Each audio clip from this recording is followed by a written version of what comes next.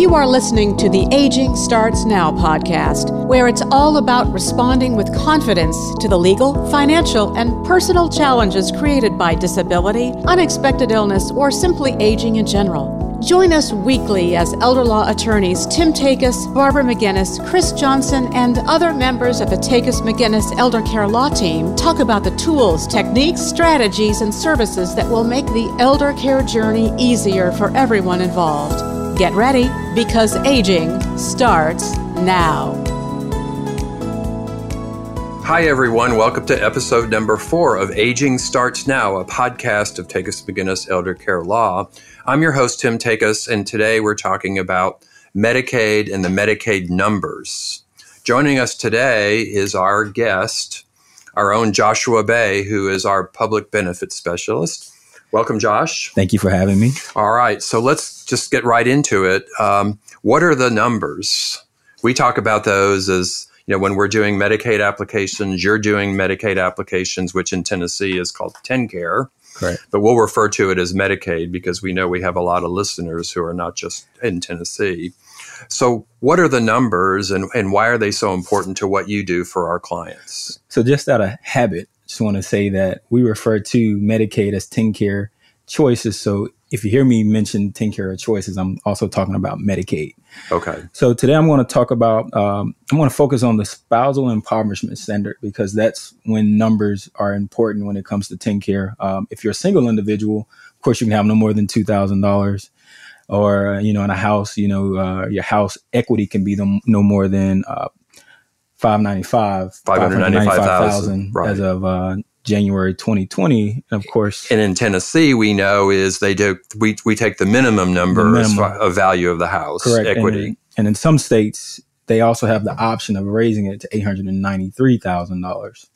Okay. So the minimum community spousal resource allowance is, as of 2019, it was $25,284. It increased in 2020, $25,728. $25,728. Correct. So if there's a minimum, there's a maximum. Okay. And the maximum community spousal resource allowance, as of 2020 is $128,640. And the way that TennCare explains, how they calculate either the minimum or the maximum. How do you know if you want to get the minimum or the maximum? It says, and it's in their policy manual, 1/2 of the total countable resources, but no less than $25,728 or greater than $128,640.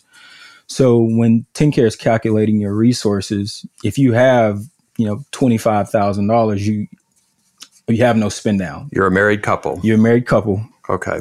So walk us through an example of a couple that they come to us and they have a house and they have a spouse in the nursing home, and they have maybe $200,000 in countable assets. Okay. First of all, what are countable assets? Correct. We do have to determine what the countable assets are. So in simple terms, countable assets are checking accounts, savings accounts, CDs, money market accounts, retirement accounts, and investment accounts or bonds. Does it matter whose name they're in, whether they're in this spouse or the nursing home spouse or the spouse at home? It does not matter. It is fully countable if it's owned by either or owned jointly. Okay. Or even owned by somebody else, I guess, by one spouse, maybe in a child or something. And a child, correct. We do have a lot of clients that say, well, my kid's name is on the account.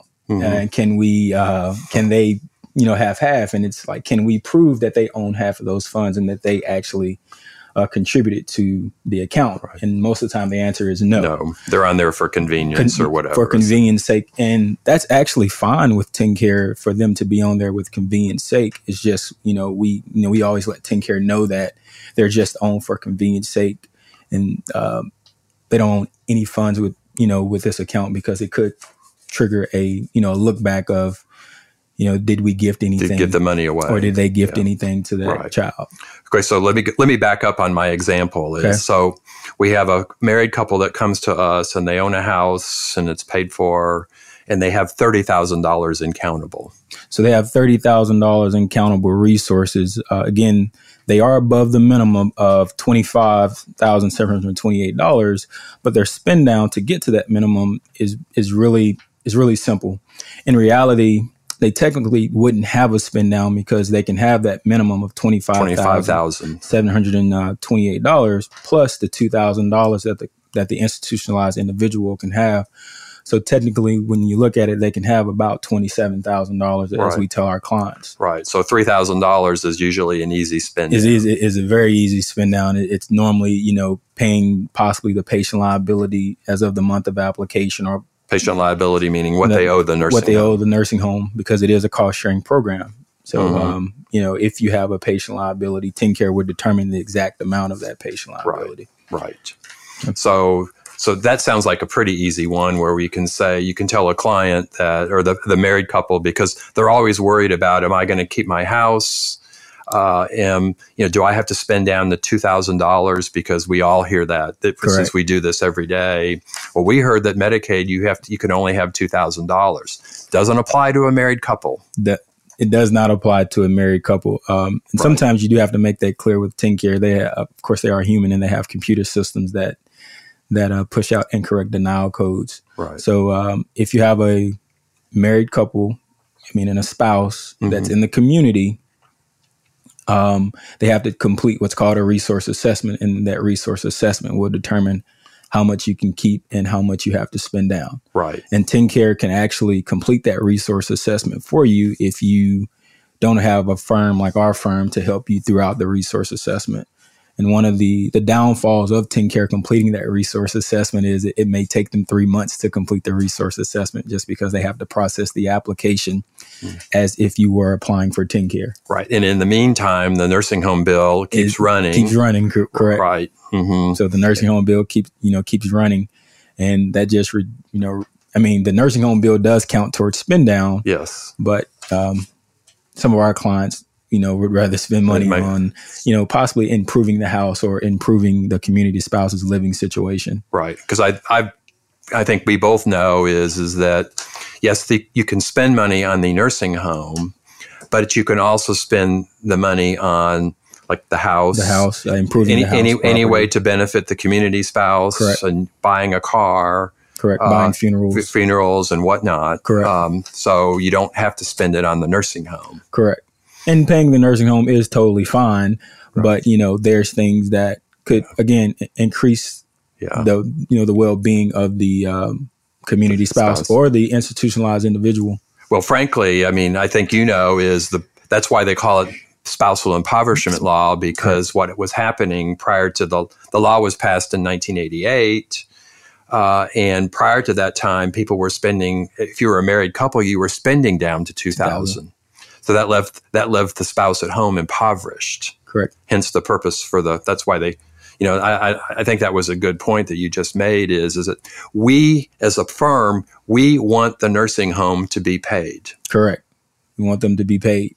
Right. But we want to use the TennCare policy to the advantage of from our clients. For our client. Right. Like we always say, as long as everybody follows the rules, and that's part of what we do is that we want the nursing home to follow the rules. We want TennCare to follow the rules because we're going to follow the rules. Correct. That's our job. Correct. Okay, so let's go back to the numbers. Mm-hmm. So the married couple comes in and they have $200,000, not $30,000. They have $200,000. So if they have $200,000, TennCare does a 50-50 split, meaning that the institutionalized individual can have $100,000 and the community spouse can have $100,000, but the institutionalized individual has to spend their $100,000 down to $2,000. So technically they have a $98,000 spend down. And that's where it goes to spending the funds down. Does it benefit the community spouse or does it benefit the institutionalized individual? Right. If it benefits them, then TennCare considers it spend down. Right. And I think it's important for our listeners to know that Tennessee is one of those states where you don't automatically get the maximum. You don't automatically get the maximum. I know that, like, for instance, in Georgia, our colleagues there would say as well, in Georgia, we automatically get the 125 or 127,000. Correct. So they wouldn't divide it in half. Correct. So even in those cases, if a married couple came into us that had only 100,000, they would qualify immediately. Correct. So we're, again, one of those things there. We're very, very conservative about that, yeah, so to speak. Correct. Yeah. Correct. So they're going to split the $100,000 that way, or the $200,000 that way. So we have a married couple that comes to us that has $300,000 incountable. So how do the numbers work? Since you have $300,000, if you split it 50-50, the community spouse would have $150,000, which is above the maximum amount of $128,640. So what TennCare does is they'll subtract the $128,640 from the $300,000 and say the community spouse can keep the $128,640, and the remaining has to be spent down to $2,000. So again, you can't go above the maximum amount of $128,640. Right. So does the community spouse, does he or she have the right to decide what asset they want to keep? Because maybe there's an asset that's like, for tax purposes, maybe it's low basis or high basis or whatever it is, but is that a choice that the spouse? That is a choice. And a lot of times here we look at it from a tax standpoint or even a availability standpoint, because sometimes it may be beneficial to get them spent down during the month of application, and trying to surrender a life insurance policy could take up to 45 or 60 days to get the correct paperwork in and to get the money actually available. But TennCare considers life insurance policies fully countable, or even trying to surrender a retirement account. Could take a considerable amount of time. So that sounds like there's a practice tip here. Correct. If people get into us early, correct, and we can help them, so as soon as they hit the nursing home, they're not spending 60 days trying to get access to their money. Correct. That costs them money. Exactly, and that's why it's important that sometimes when patients or clients are admitted to the facility and they're admitted under skilled days, and they have those first 20 days covered, then the next 80 days is covered through copay and covered by the supplemental insurance. Right. That's a very important time frame to, either surrendering funds, making funds available, or at least planning at that time, because right now it's being fully covered through, Medicare and the supplemental insurance. Right. So don't dilly-dally and wait for the nursing home to give you a bill for $9,000. Correct. Or more. Exactly. Because they'll send you a bill for $9,000, or they'll be looking for a payer source. And that's another thing when it comes to, paying the facility, is they just want to be paid. Right. They're providing a service and they want to be paid for providing that service. And, we want to ensure a payer source. Right. So whether it's private pay or, Medicaid being the payer source. Right. Okay. So we know about the numbers so in the case of $300,000, the person, they've got to spend down $100,000 or whatever that number is. So we buy a house, maybe buy a new car, we buy funerals, they pay us our fee, which is spend down. Maybe they need to do a little bit of spend down to the nursing home. Correct. You can actually buy a house. Yes. You almost said it. You can actually buy a house for spend down if you don't have a house, or if you want to, sell your current house and buy, maybe a smaller house or a more expensive house. Or you can pay off a mortgage. You can pay off a mortgage. You can pay debt. Correct. Anything like that you can do. Correct. You can't give it away. Can't give it away. Kind of, sort of. If you plan for it, you can give it away. And that's what we tell a lot of our clients is to plan for the gift. Right. And it's not, yes, a gift does trigger a 5-year look back or a 60-month look back period, but that gift may not total 60 months exactly. Right. So there's some strategy there. There's some strategy there. Correct. That's another podcast. Yeah, there's another podcast. Talking about the strategies. So we're looking at the numbers, and the client, the spouse in the nursing home gets eligible for TennCare, gets on Medicaid. What happens then to the income? So the income, when it comes to TennCare,